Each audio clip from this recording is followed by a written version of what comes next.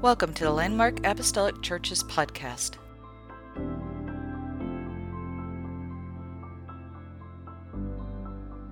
There is nothing more important in this life, your life, the one that you're living right now, than your soul.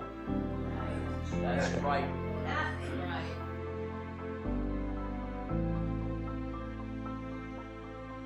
Serving is vital to function. Serving is vital to the church. Serving is vital to the family. Serving is vital to you as an individual.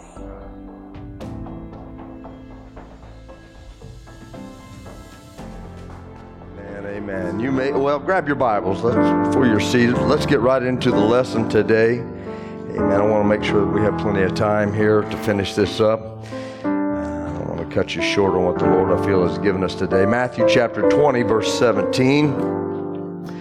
Jesus is with his disciples, and obviously at least one other that is mentioned in this script this morning. There could have been more, I don't quite know, but let's read, starting in verse 17. Now Jesus, going up to Jerusalem, took the 12 disciples aside on the road and said to them, Behold, we are going up to Jerusalem, and the Son of Man will be betrayed to the chief priests and to the scribes, and they will condemn him to death. And he's speaking, of course, of himself in the third person here. And they will deliver him to the Gentiles to mock and to scourge and to crucify. And the third day he will rise again. Now, verse 20 kind of changes the tone a little bit. Jesus is kind of finished giving the description of what's about to take place to himself. When you find this mother coming before him with two of her sons, the Bible says that the mother of Zebedee's sons came to him with her sons, kneeling down and asking something from him. And he said to her, What do you wish? She said to him, Grant that these two sons of mine, and the two sons that she's speaking of here are two of the three of the inner circle, Peter, James, and John, and her two sons are James and John, and so she's speaking and referencing these two sons of hers, which Jesus loves very much. James and John are there with their mother, and she says, Grant that these two sons of mine may sit, one on your right hand and the other on the left, in your kingdom. But Jesus answered and said, You do not know what you ask. Are you able to drink the cup that I'm about to drink and be baptized with the baptism that I am baptized with? And they said to him, We are able. So he said to them, You will indeed drink my cup and be baptized with the baptism that I am baptized with, but to sit on my right hand and on my left hand is not mine to give, but it is for those whom it is prepared by my Father. And when the 10 heard it, they were greatly displeased with the two brothers. But Jesus called them to himself and said, You know that the rulers of the Gentiles lord it over them, and those who are great exercise authority over them. Yet it shall not be so among you. But whoever desires to become great among you, let him be your servant. And whoever desires to be first among you, let him be your slave. Just as the Son of Man did not come to be served, but to serve, and to give his life a ransom for many. Aren't you thankful today that Jesus Christ was willing to serve us on the cross at Calvary, to fulfill a role that none else could fulfill? I'm glad that he was willing to say yes. I'm glad that he was willing to take on the role of serving. And so I just want to speak to you today. Serving others is serving him. Serving others is serving him. You may be seated today. Thank you, Sister Graham. Outside of a few years in my youth, my late grade school years and my high school years up until my senior year, when my grandfather passed away, I worked, my secular job was in the service realm. The little while that I served on my grandfather's farm was fun. It was very industrious. It taught me a lot.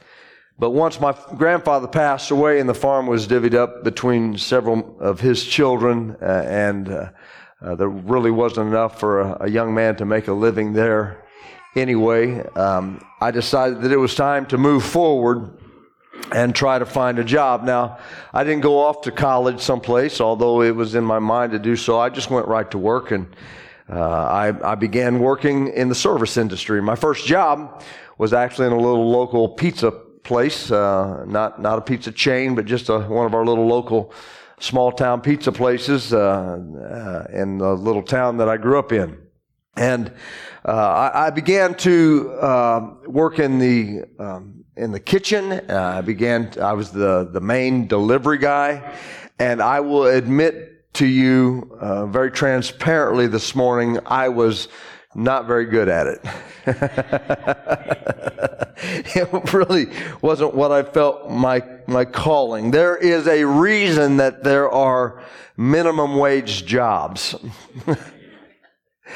I was a minimum wage employee. As a matter of fact, they were probably getting ripped off by what they were paying me at minimum wage, which was a bump up from what my grandfather was paying me. I'll give you that. My grandfather was paying me $3 an hour on the farm, and I went to work at the pizza place making $3.35 an hour. Anybody remember that? Okay. Some of you can remember even before. You're like, man, at one point in the history of this country, my father moved all the way up from the southern part of the state to the northern part of the state to get a great job that paid $3 and some odd cents an hour to support his family. So everything is relative. $3.35 an hour when I was growing up was the minimum wage. Now, you would think that growing up in that small town of 4,000 to 5,000 people all your life that you'd know where the streets were. But quite honestly, I couldn't tell you where Water Street was and Kaskaskia Street was and Main Street. I may have known 2 or 3, but there wasn't very many streets. And so when it came time to deliver, you couldn't pull out your phone and go to GPS and type in the address like we do today and just get turn-by-turn directions. No, you had to actually figure it out. And so oftentimes when they'd call in and say, hey, you've got 3 deliveries that need to be there as quickly as possible, and here they are, I had no clue where I was going.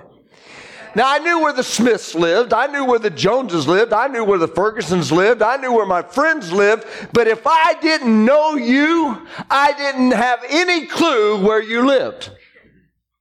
I didn't know how to get to your house. I didn't know what streets were streets, the street names were, none of those things. And so my customers very quickly learned to either like cold pizza or be very frustrated with me.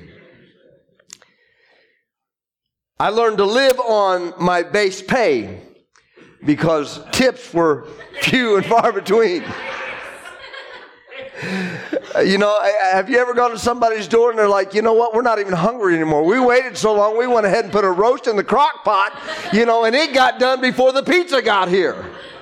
Yeah. So that was my story. That was my beginnings. But then about a year later, I got this big break.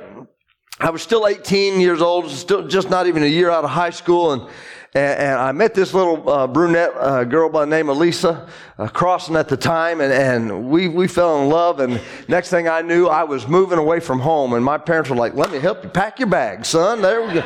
Out you go. And so they got me on my way and got me settled in this little apartment, and I got a job that was a bump in pay, and I moved away from home at 18 and went to work in a shoe store selling men's dress shoes, making a whopping $135 a week. Hello, somebody. I wasn't driving a Corvette, I'll tell you that much. $135 a week to sit there and deal with Big Joe's sweaty feet as I put them into a brand new pair of $150, $200 pair of floor shines with my shoehorn. Hey, it was a jump in pay, and I was now a married man with a new wife, and I didn't want her thinking that her old man couldn't take care of her. I was now a man with a shoehorn and a purpose. Yes.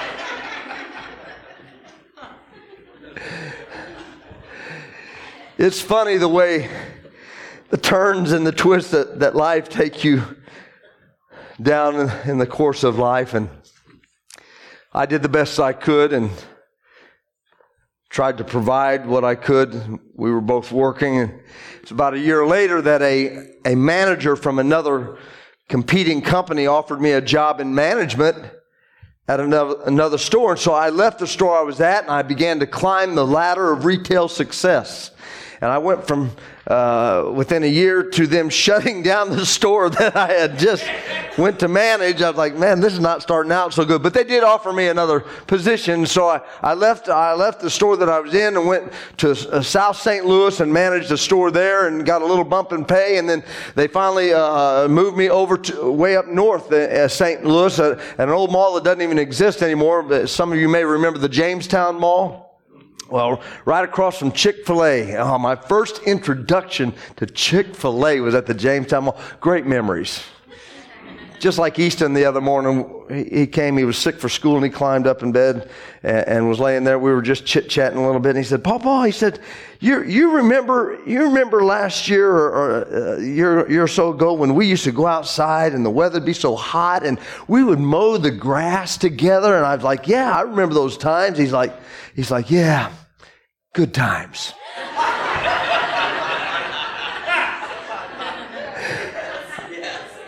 Yeah, they probably were good times from his point of view because I had him on my shoulders, if I remember correctly, or he was standing there pretending to push the lawnmower while I was back with one arm, making it twice as difficult for me. But whatever makes the kid happy, you know. I want him to grow up thinking that those are good times, you know. And so we look back at those times like that, and I'm now managing these shoe stores, and I'm making more money than I have ever made in my entire life managing this shoe store. $8 an hour. People turn their nose up towards that, but that was starting to feel like, okay, but still, now I had a baby on the way. You know, it seemed like every time I got a little bump up, something would just come along and just take it all away, and I'd wind up being right back where I was again. Now we got a child on the way, and so now for the last 30 years, I've been working for a global company and saying, sign here, please, you know, as I go to the door and working for this company as it's prides itself in serving its customers and prides itself in going the extra mile. They call it the Purple Promise, that's a nice way of saying get out there and work yourself to a frazzle trying to get the job done. But we're going to make it sound nice. We're going to paint it all up and make it sound real pretty. I just the other day I was working with a brand new hire. Just come on board, and it was her first week, and they stuck her with me to let her see what it feels like to throw about 7 tons of freight in one day, and so I had her along with me, and she after about an hour began to complain that they, the day before, had put her with another courier out in the country, you know, and I'm thinking, boy, that's a whole lot easier than this, you know, and she said, but you know what? Said her air conditioner was broke down, and they said that they don't know when they're going to fix it. I just don't know if I can do this job. And I got to thinking, well, it's been nice knowing you, sister. You know, I'm thinking, you know, you're not going to last very long if all you're looking for is a comfortable, cushy job working for this company. You got to get out there and work. It's sweat that gets the job done. And so I say all that to say this. The stark reality is that most people would rather receive service than give service. Come on. Yeah. Well. Most people would rather be comforted than give comfort. Most people would rather answer the door and take the pizza even if it's cold than to get out on a cold dark, bleary, snow-laden night and deliver the pizza to somebody sitting in their nice, warm, and cozy home. Most people would rather sit back and let their feet air out than they would to grab a shoehorn and deal with Big Joe's bunions.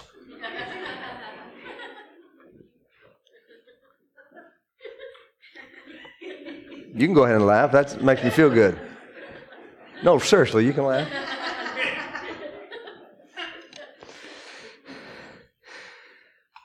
This is not a new concept, being on the receiving end. This is not a new concept of wanting to receive instead of give. It's not a new concept in us as human beings that we would rather be in a place where we are being served than doing the serving.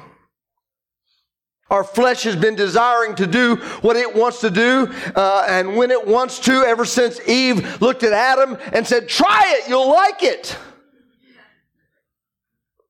And ever since those days, man has been consumed in large part in trying to satisfy self and trying to feed their fleshly desires and trying to give and get more things than their neighbor has. We are not in the business of serving for the most part. If ever there were men that we tried to emulate, and we do well to try to emulate them for the most part, I think that we would mostly agree that it is the disciples. But if that is our role model, then I'm afraid that we will fall short at times, because even the disciples sometimes missed the mark when it came to servanthood. Come on. When it came to serving.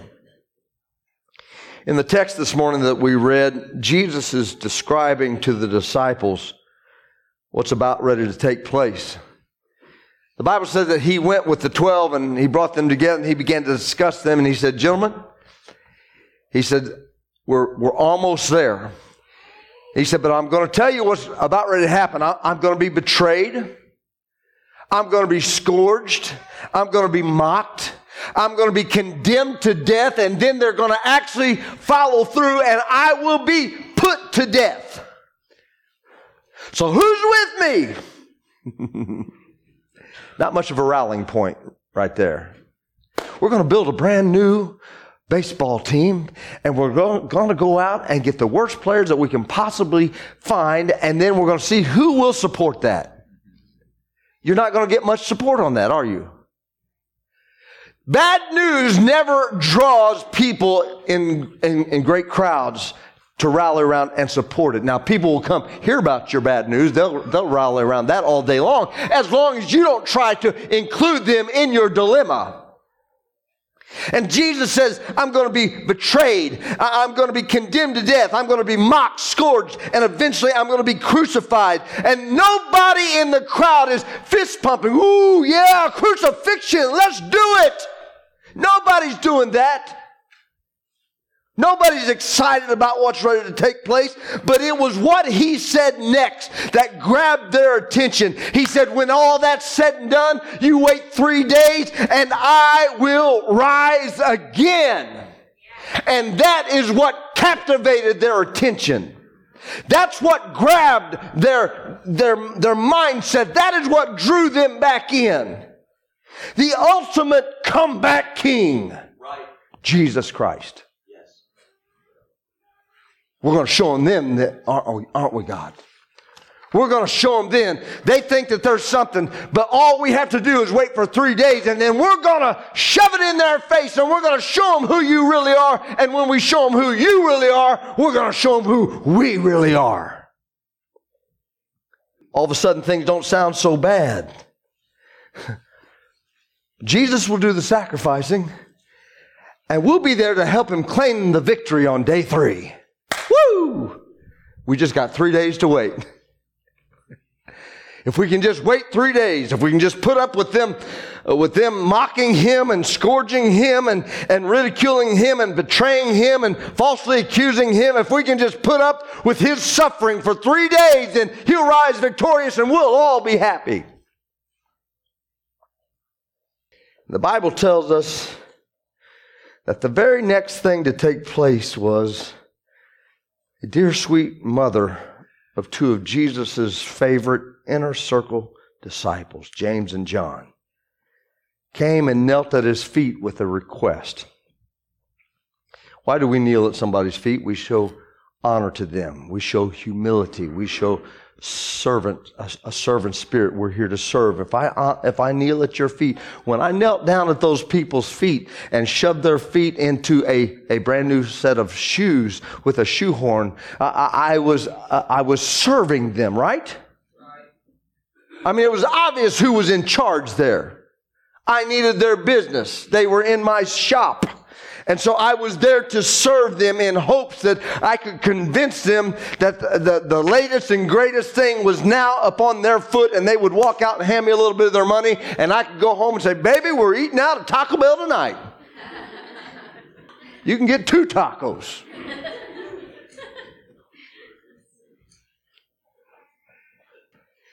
She kneels down at Jesus' feet, but she didn't say, Jesus, we don't want you to go through that.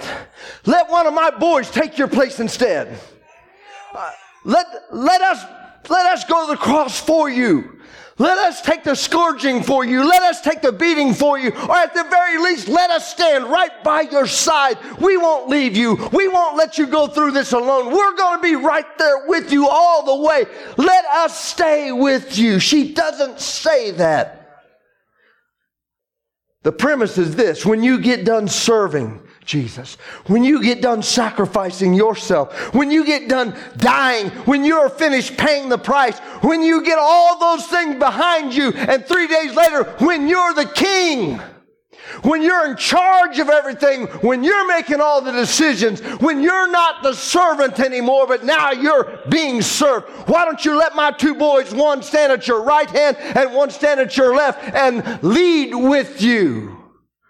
We all know that you love them most anyway. James and John, they were with their mother when she asked the question, so I highly doubt that they had no idea what she was about to say. Now, I have no proof of this, but I can just see this around the supper table or underneath the tree, wherever they were at. The conversation between these 2 sons and their mother, and they're kind of dropping hints, and one of them finally looks over and says, Mom, we know that Jesus loves us. We know that we're part of that inner circle, along with Peter. And he's constantly bringing us away from the others, the other 9 all the time anyway. So we know that he has more trust and confidence in us. And they're just a special relationship. But Mom, be that as it may, we think that it would probably be more effective and we would probably get our way if you approached Jesus and asked him on our behalf. Who can say no to Mom? Nobody says no to that lady. Not our kids. They love her. She's sweet and kind, and she serves her family. And so when she has a request, if my children can do something about it, they take care of it. Who can say no to a mother? And so she asked. But the other disciples are obviously within earshot because they heard what was being said and they got mad. And they didn't get mad at Mama. They got mad at the 2 other disciples. Who do you think you are? You've always just tried to, brown nose with Jesus. You're always right there. Anytime that he has something going on, you're the first to raise your hand and volunteer. You're always just, you know how that goes. We begin to point fingers at people that seem to have an inside road with somebody. And so they're looking at Jesus. They're looking at the other 2 disciples, James and John, and they're getting really upset with them. And an argument ensues. And all of a sudden, Jesus says, you have no idea what you're even asking. And even if I would do that, you've got the whole reason for my being here in the first place all wrong. They were all about him setting up the kingdom and becoming the king. They were all about him being in charge and making the rules and making the laws and forcing others to do his bidding and serving him. And they said, we want to be a part of that. We don't care how much you have to sacrifice to make it happen. And Jesus takes this moment to speak a truth to his disciples about who he was and what the true mission of their ministry should be. And he says, whosoever desires to be great among you. I want to be great, Jesus. Me. He's looking for helpers again. I want to help. I want to be right there. I want to be great because he's great. They got it. They had watched what he had done. They had seen the miracles, signs, and wonders. They had seen all these things take place. They believed in his mission, what he was going to do. They just didn't understand it completely. He says, whosoever desires to be great among you. And I can see all hands go up. That's me. I want to be great. Let him be your servant. And all of a sudden, the hands start coming down. You mean I got to serve? I've got to serve? You see, it's simply not the way this world works to be the giver. But Jesus said, I've not come to be served, but I've come to serve and give my life a ransom for many. Yes. Matthew 16:24, Jesus says unto his disciples, if any man will come after me, let him deny himself. Yes. And take up his cross and follow me. There is no such thing as a crossless Christian. That's right.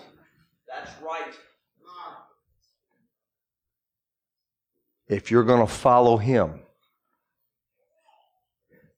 it comes with the cost of the cross that you will carry. Yes.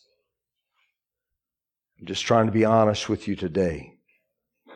For whosoever will save his life shall lose it, and whosoever will lose his life for my sake shall find it. For what is a man profited if he shall gain the whole world and lose his own soul? Or what shall a man give in exchange for his soul? Right. Somebody needs to hear that scripture right there. There is nothing more important in this life, your life, the one that you're living right now, than your soul. That's right. A better job, a bigger house, a nicer car, a relationship. Nothing is more important than where your soul is going to spend eternity. Nothing.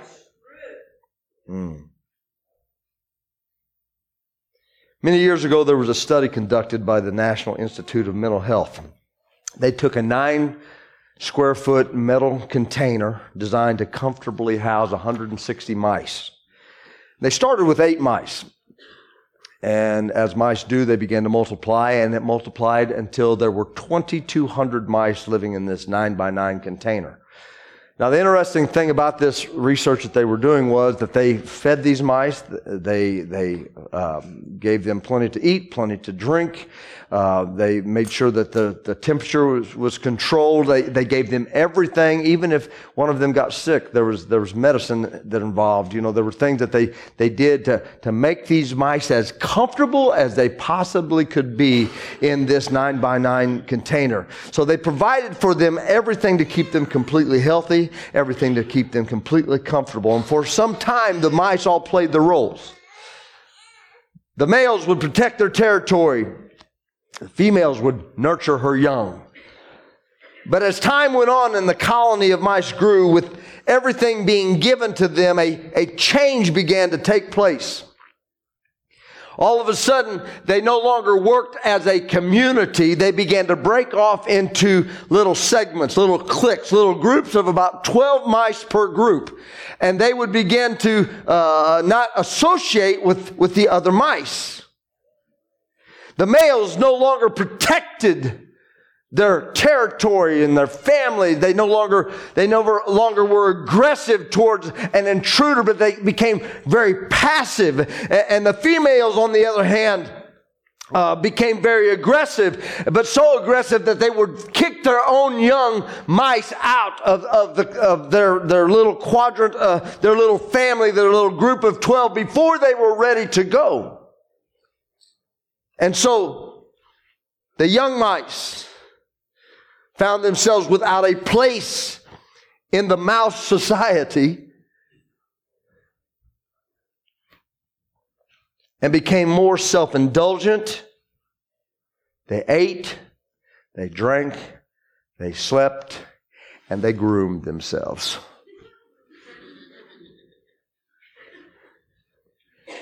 Looking fly today. My whole mouse outfit here. All they ever did was take care of themselves. They didn't worry about their neighbor. They didn't worry about their colony. They didn't worry about their family. They just cared about themselves. They only served themselves. In 5 years' time, every single mouse of the 2,200 was dead. Did they stop feeding them? No. Did they stop giving them water? No. Did they change their habitat? No. Nothing changed. The only thing that changed was the mindset. The culture became about them instead of about the colony. The simple truth is this. Serving is vital to this world functioning. You got food on the shelves, you better go shake the hand of a truck driver that's driven it here from wherever he's brought it from, because we don't grow oranges and bananas here.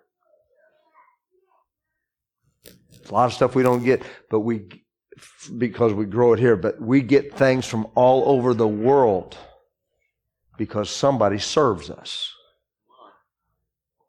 When's the last time that we thank the person that was on the other side of the aisle there, just, I hope you're having a nice day today. Thank you. Because they are serving us. Serving is vital to function. Serving is vital to the church. Serving is vital to the family. Serving is vital to you as an individual.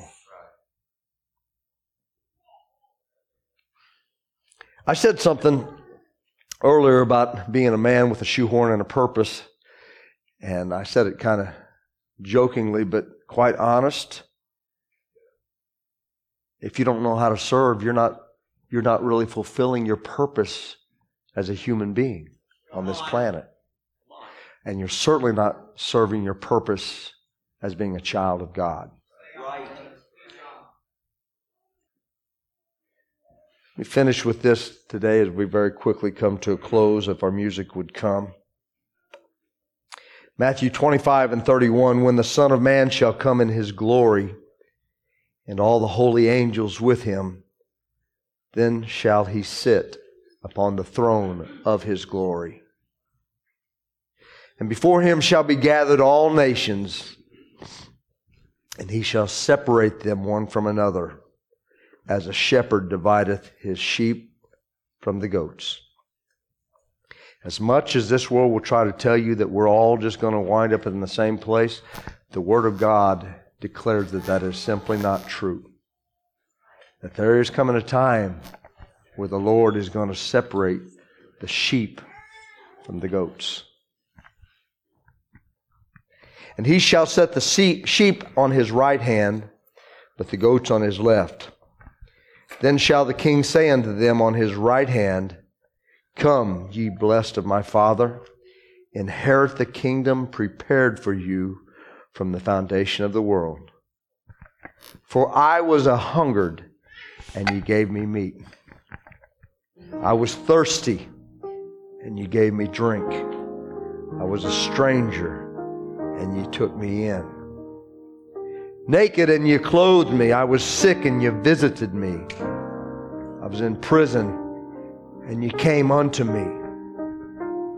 Then shall the righteous answer him, saying, Lord, when saw we thee a-hungered, and fed thee, or thirsty, and gave thee drink? When saw we a stranger, and took thee in, or naked, and clothed thee? Or when saw we sick or in prison, and came unto came unto thee. And right here in those words, it tells us so much about the character of the sheep. They're serving, and they don't even realize the impact that they're having. It's just who they are.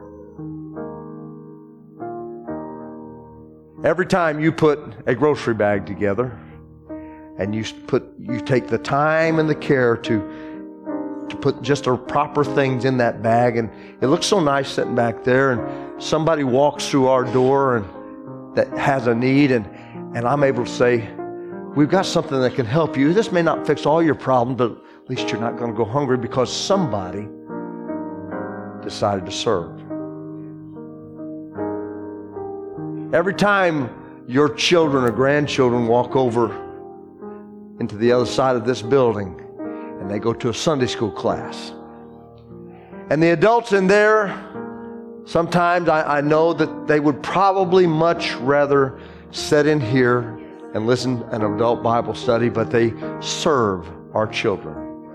And they teach them in the way that they should go so that when they're older, they won't depart from it. That's right. Every time you stand at a door and shake a visitor's hand, you smile and you tell them, so good to have you. Or somebody that's maybe not been here a while, you send them a card and say, we sure are missing you. Or a telephone call just to say, I'm just calling to see how you're doing. You're serving. And the world is a better place with people that are willing to serve. Every time you give up a Saturday night, which I know you give up a lot of them, when you could be playing with those two boys, but he's tucked away in his office somewhere and he's figuring out something to give us that's not just carbon copied someplace or plagiarized someplace. He's got his nose in the books. He's got his nose in the book. He's putting his thoughts together and he's putting hours into it so he can stand behind a pulpit and deliver something that will feed this congregation and help us make it to heaven. You're serving. On and on and on and on we go. And as the pastor of this church, I don't believe there's anything that puffs me up, makes me feel better, whatever you want to call it.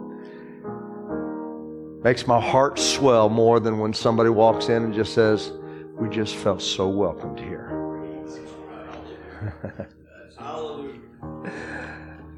Because it tells me something about you that you may not even know about yourself, because it just comes so natural for so many that you have the heart to serve.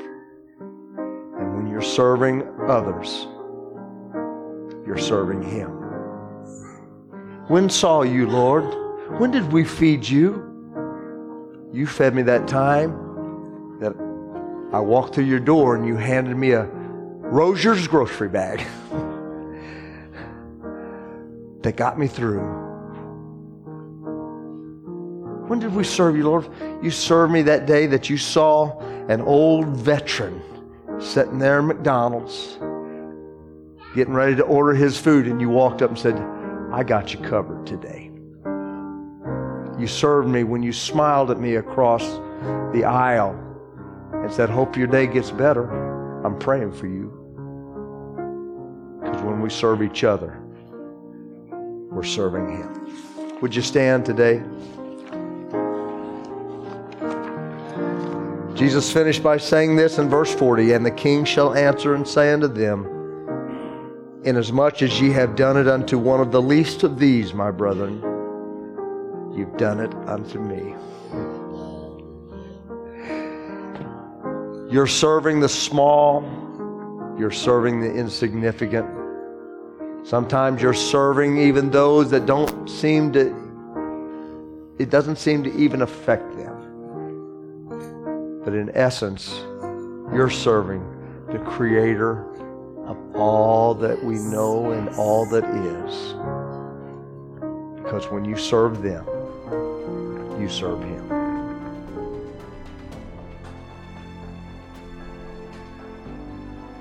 Thank you for listening to the Landmark Apostolic Church podcast. You can follow this podcast for more great episodes from the Landmark family. If you are ever in our area, our doors are open on Sundays at 10 a.m. and Wednesday at 7 p.m. Thank you once again for listening to the Landmark Apostolic Church's podcast. God bless.